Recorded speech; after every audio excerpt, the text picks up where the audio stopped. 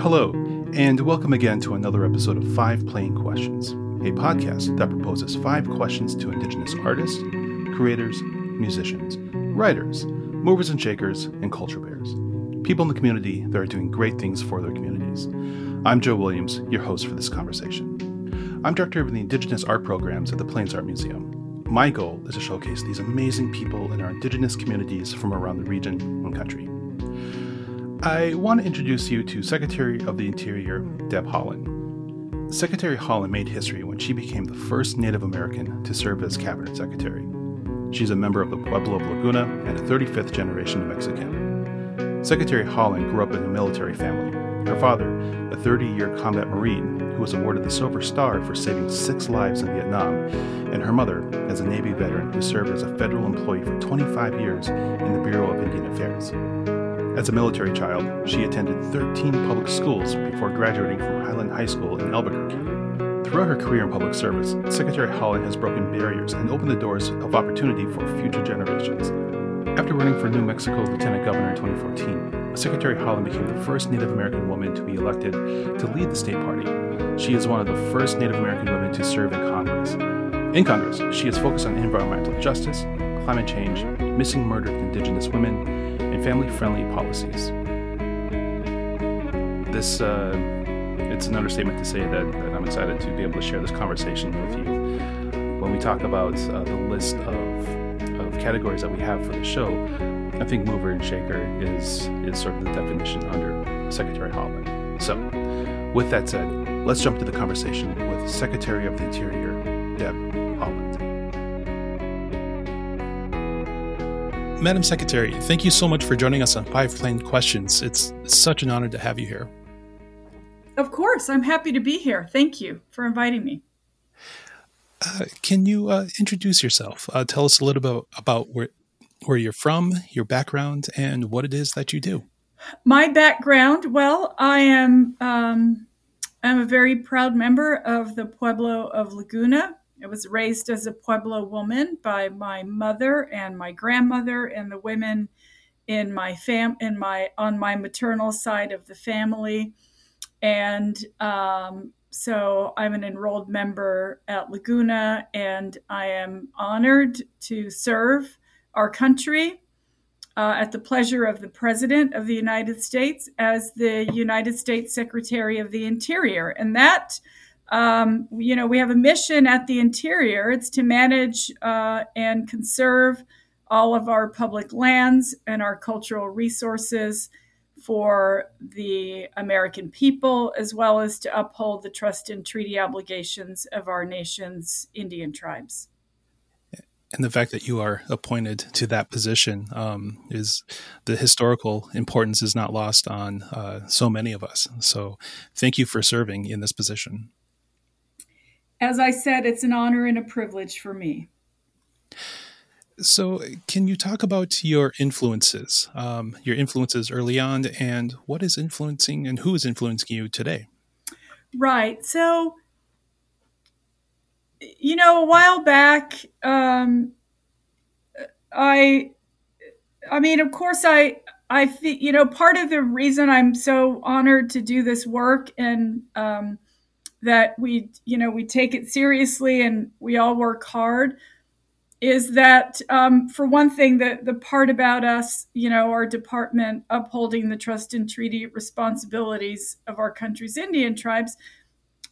My Pueblo, my family, all of us, we have lived by the decisions of the federal government for generations, right? The federal Indian boarding school policies, all the assimilation policies, those were all federally driven policies that affected my people for generations and generations. And so when I think about the folks who have had a voice in those decisions, and I think right away, Billy Frank Jr. comes to mind, right? A man in the Pacific Northwest who was vocal and stood up for his people and really, drove home the idea that treaty responsibilities they never expire, right? Our treaties never expire. The federal government has to live by the promises that it made. So when I think about the work that I do, I stand on the shoulders of so many of our Native American leaders who really worked hard to hold the federal government's feet to the fire when it came to the decisions that they made. And so I know that I didn't just come on the scene and start making decisions. I feel like I stand on the shoulders of all of those people who have worked hard for so many generations to make sure that our treaty rights are intact, to make sure that our people can vote. Miguel Trujillo, an Isleta Pueblo World War II Marine Corps veteran, came home from the war and couldn't vote in New Mexico. And so he sued the state of New Mexico so that Native people in New Mexico could vote. So it's those are the people who inspire me, the folks who really use their voice for the people who didn't have a voice. And so I'm grateful that I've had opportunities to take their influences and move those issues forward. And I mean, I can't say that that my influences have changed that much, right?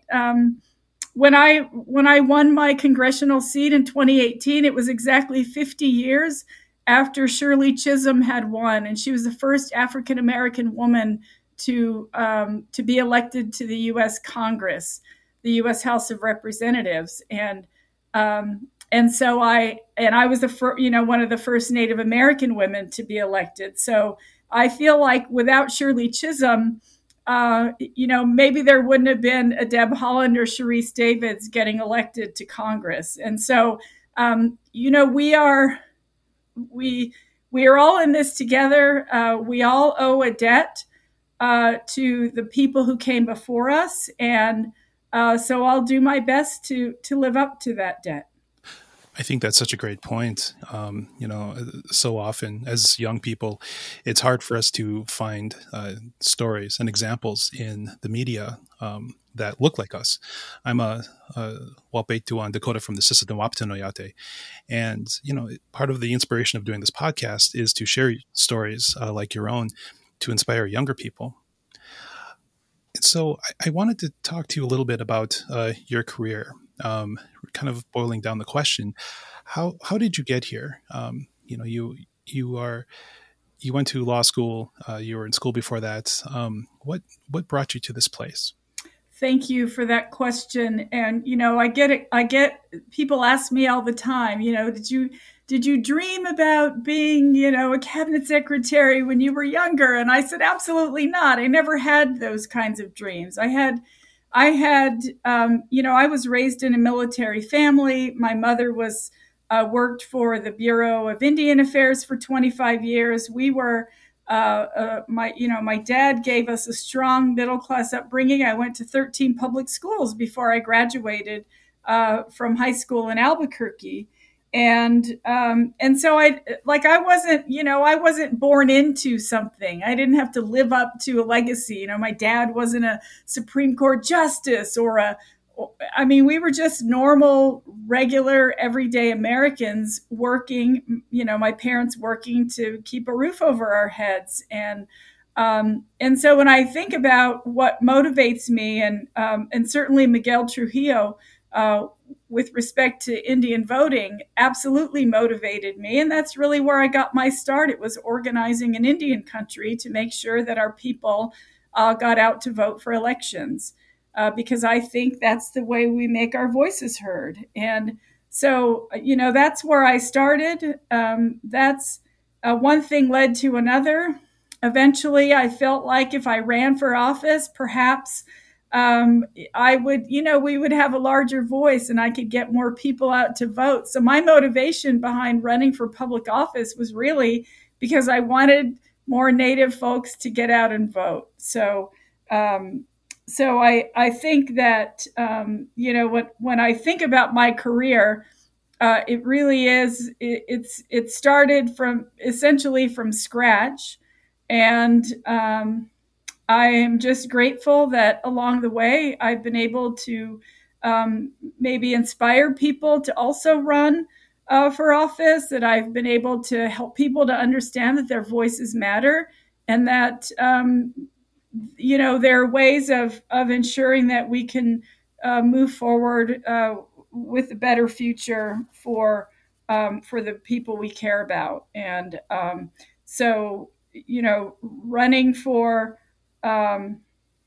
state party chair in 2014, and then deciding to run for, state party chair, deciding to run for lieutenant governor in 2014, and then state party chair in 2015. After that, I just thought, well, I might as well keep going. And that's when I ran for Congress in 2018. And so I think, what I feel like is important for people to know is that you don't just show up somewhere. No, there's nothing that will replace hard work, right? If you want to run for office or you want to be involved in making sure that your people have a voice, it takes a lot of hard work, and nothing can replace that. So I'm proud of the work that I've always done to for people to join and be a part of to express their voice. And so I'm grateful now, of course, to have the opportunity I have at the Department of the Interior. Thinking back to those first early days when you were running for office, was there maybe an incident or something that happened that sort of pushed you into that direction where you said to yourself, this is what I'm going to go for, this is what I'm going to try?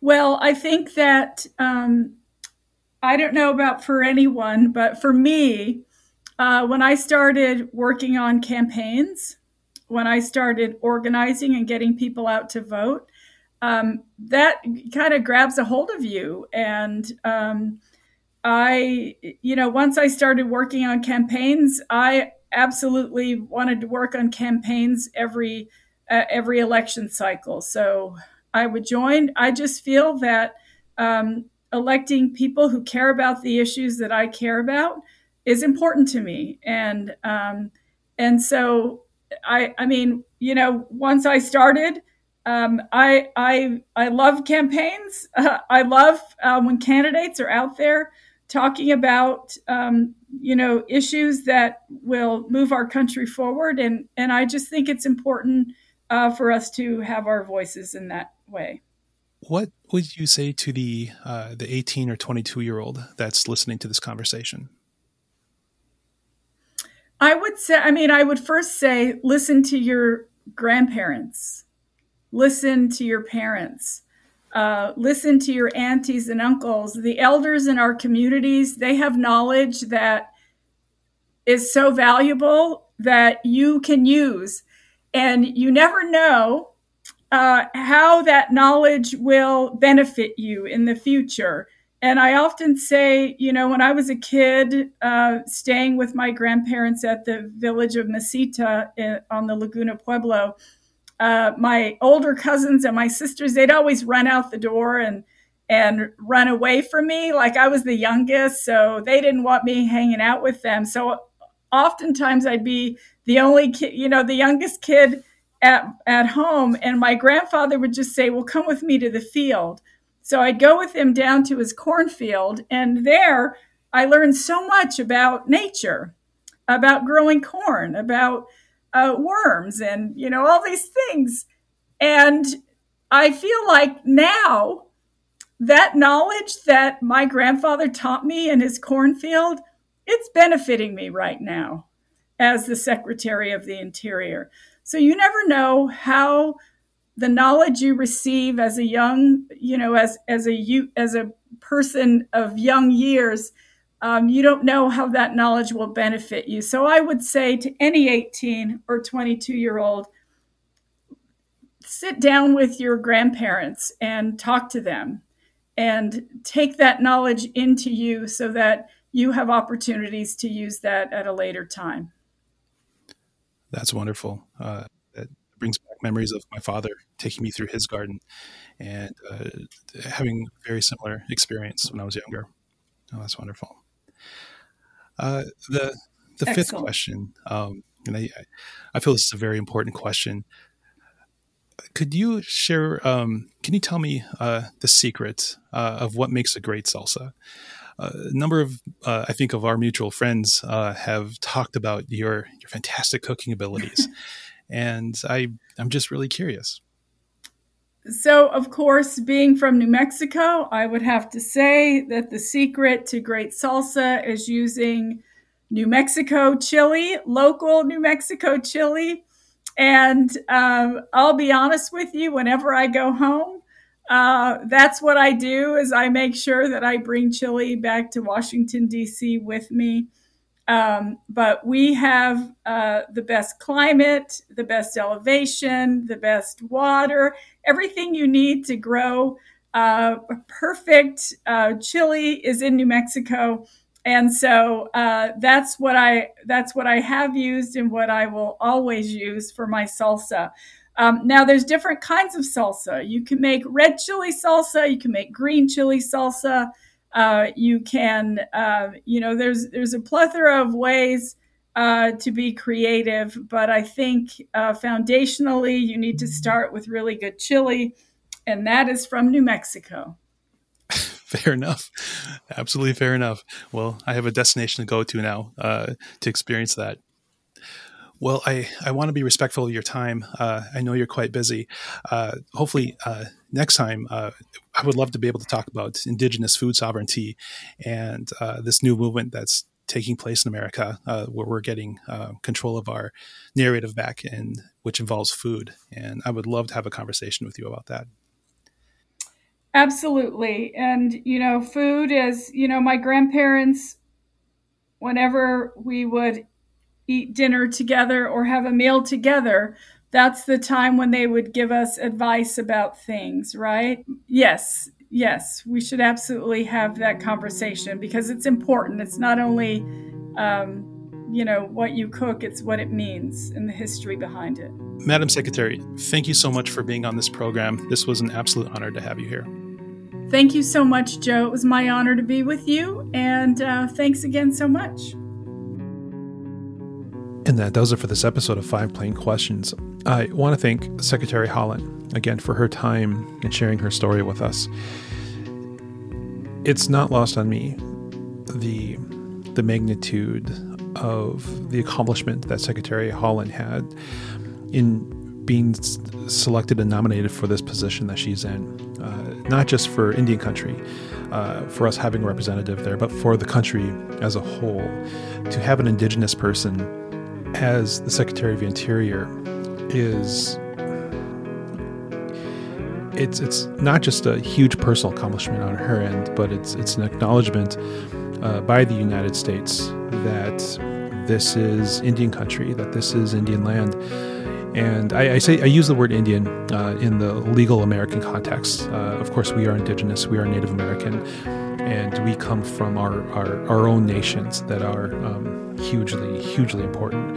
But in the context of legal American language, that's the language that is on the books currently. So for her to take time for this podcast to share her story with us is something I'm incredibly grateful for. And this opportunity is not lost on me. That said, let's acknowledge how great Southwestern salsa and chili is. I look forward to the day when Two Arrows salsa may come back and be available for us. I've heard from multiple people, including a close personal friend and our mutual friend, Alexandra Harris, of how great that salsa was back in the day. And I feel like my life won't be complete unless I am able to enjoy that at some point. But that's a personal goal that I hope you share as well.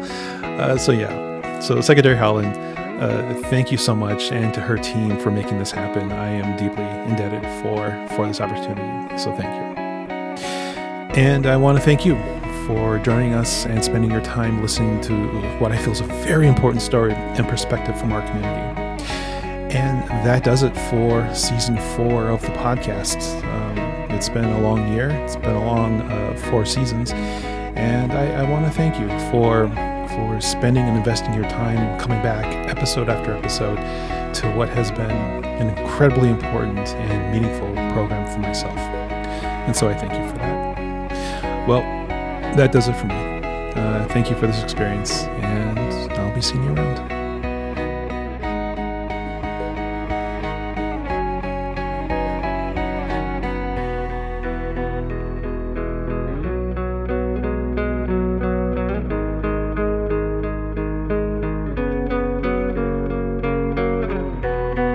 This has been an 11 Warrior Arts production.